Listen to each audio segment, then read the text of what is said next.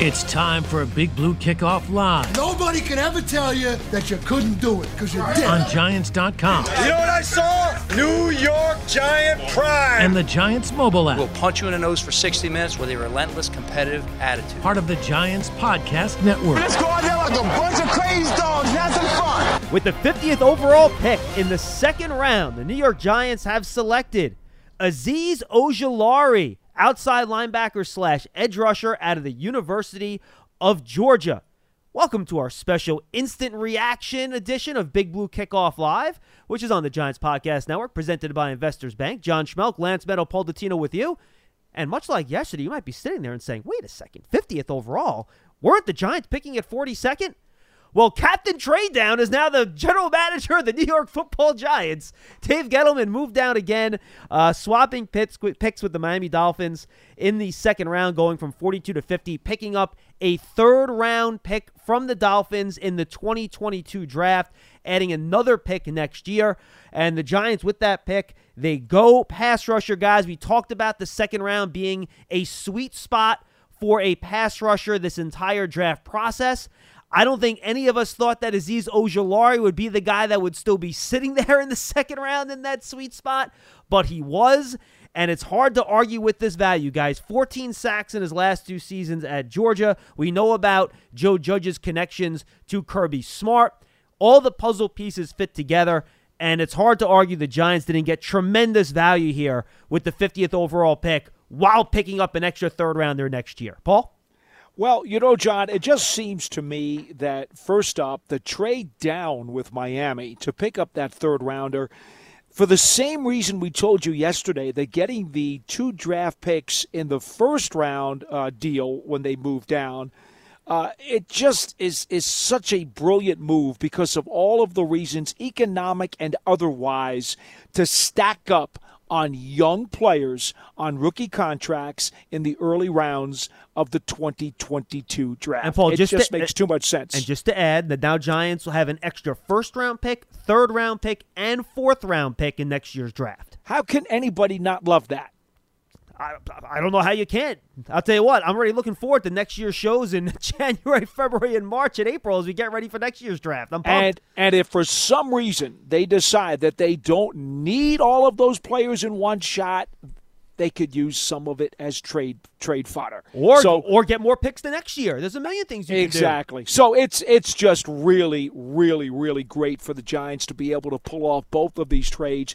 And as far as the player is concerned, look, we've talked about all these different players for several months. And as I've always said, and we have agreed as a staff, there's no way for us to know anything about the medicals. We can only tell you what we see on tape and what the experts in those particular cities could tell us. The reports on Ojulari were outstanding. He is a terrific pass rusher, off the edge with unbelievable moves, really a ferocious get after the quarterback kind of guy who has all the physical tools and skills to wreck a game. You could very easily argue mid-first round talent, John. I think that's fair enough to say. Just to give you an idea, Dane Brugler had him as his 16th overall player and his top edge player. I think that qualifies as mid. Yep, absolutely. Okay, so none of us can say anything about this player from a tape standpoint that would surprise you. We're all going to tell you this guy is a terrific player who projects very, very well. Again, with the medicals, we have no idea about the medicals. Therefore, when I talk about guys and target darts for the Giants, I don't even consider them. Lance, I don't know what else I can add to that. Yeah, and by the way, Lance, I just want to throw in there really quick. What Paul's referring to is that even it was mentioned on Big Blue Kickoff Live, there were reports that at the medical rechecks in Indianapolis that something was flagged with him with his legs that could be an issue. And to Paul's point, we don't know those medical reports. That's one of the things we don't know. So there's really not much of a point in us analyzing that or making a comment on it because the Giants doctors obviously have that information and we don't, and they're comfortable with it. But Lance, as for the player, boy, I mean, he fits the size as a stand-up rusher as well as you can imagine it. 34.5-inch arms, which is really good length for an edge player. And I mentioned the production, 14 sacks in his 2 years at Georgia. Yeah, he had 5.5 sacks in 2019, 8.5 sacks this past season. And just to piggyback off of perhaps some of the injury concerns, this is an injury that stems from his high school days when he had a torn ACL. He redshirted in 2018, so he didn't play his first actual season in college, but he did not miss a game in each of the last 2 seasons. He played in every single one of Georgia's games. That's 24 to be exact, 23 starts.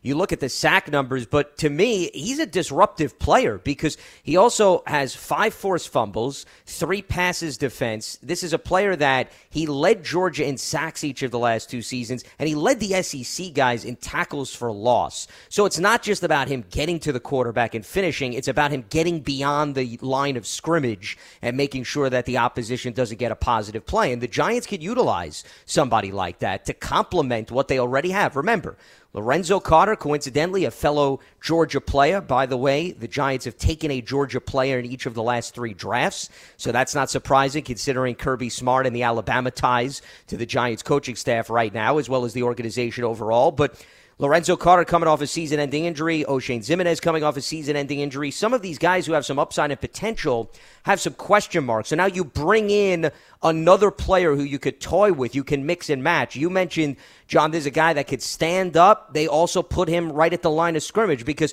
Georgia ran a very unique defensive scheme. So I think that this is another player that you add to the volume of pass rushers with this youth movement. And now Patrick Graham can get creative. He doesn't have to rely on one guy to be a hero. He can determine it based on what the opposition presents on a weekly basis. Yeah, Paul, I think this could be a guy, if you watch him on tape, is a pass rusher. He has that dip and rip move down as a guy that gets to the edge. He swipes the hands. He gets that arm up, dips his shoulder, and gets under the offensive tackle. That's his pet move. He's phenomenal at it. Yes, Shona Harris talking about it today on the NFL Network. He talked about it when we did our Edge preview on our Giant Huddle podcast leading up to the draft. And that's the best move to have for an edge guy. Now, he needs to develop some counters. He has a quick inside twitch that you see on tape that he can do.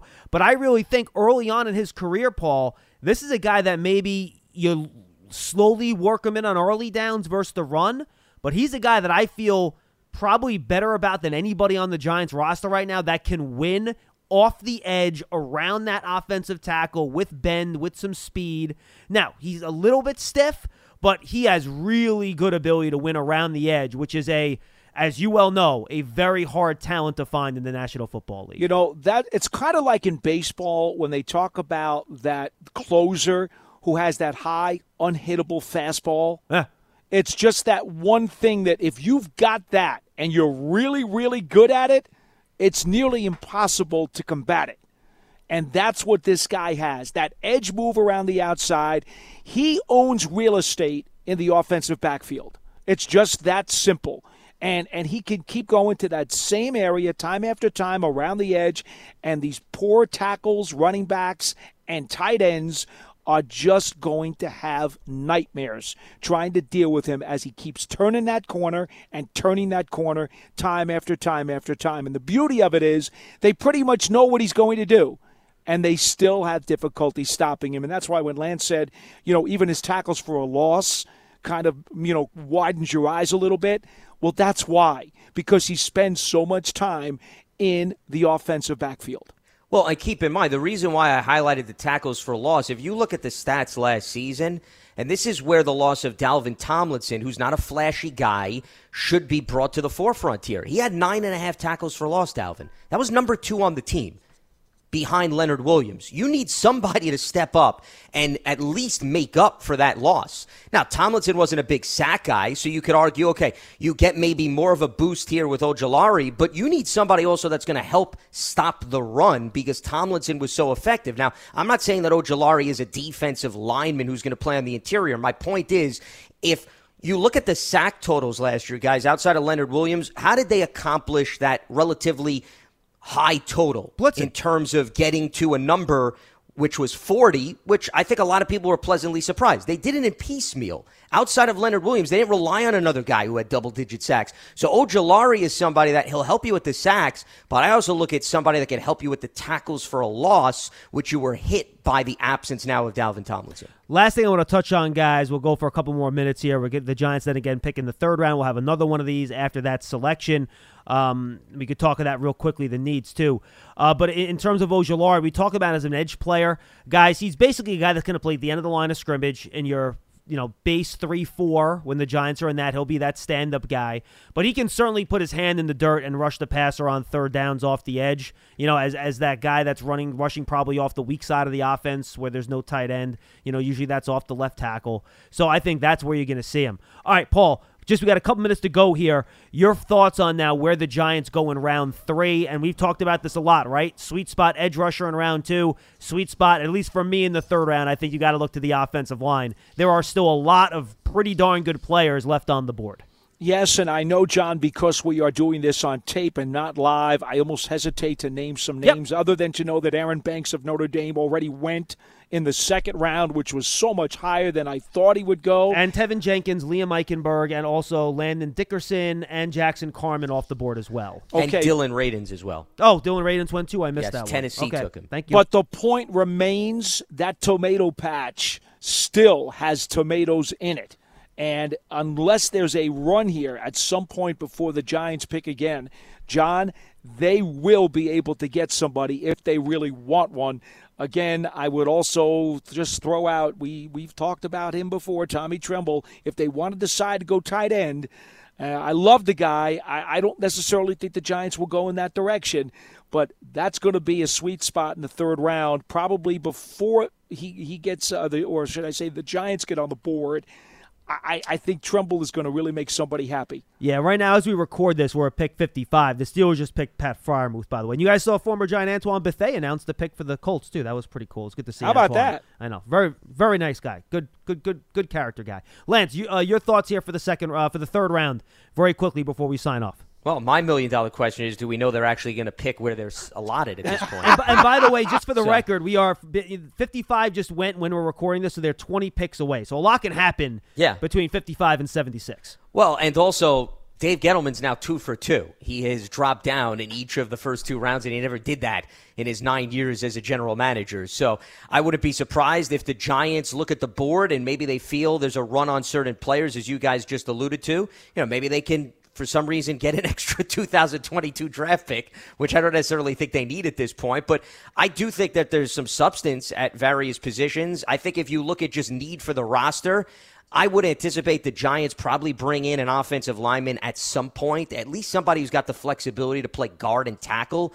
or maybe center and guard, just to add some competition to what they already have. And you figure that there's going to be somebody who will be aligned there. You guys brought up the tight ends. Remember, though, they did bring in Kyle Rudolph. I understand it's not necessarily a long-term deal, so there is room to bring in a young guy, but they do have a lot of wealth at the tight end position as it stands right now. So maybe offensive line, I'd move that ahead of tight end in terms of where the board aligns. I'm with you, Lance. I don't think they will take a tight end. In fact, I'd be surprised if they take one at all in this draft. It's just that for me, I see so much potential in Tremble.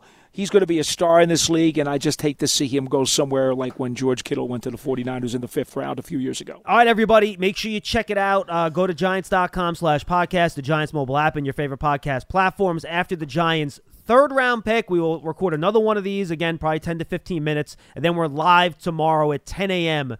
to do a full reaction to rounds 2 and 3, and then we'll obviously take you through the Giants' fourth-round pick, probably to around probably around 1 o'clock. The way the picks are going tonight, they're going fast and furious. If they happen like this tomorrow, we'll probably be off by 1, which is fine, and then we'll have our live show again on Sunday as well from 12 to 2. For Lance Meadow and Paul Dottino, I'm John Schmelk. Thanks for joining us on Big Blue Kickoff Live, the special rapid reaction edition on the Giants Podcast Network, presented by Investors Bank.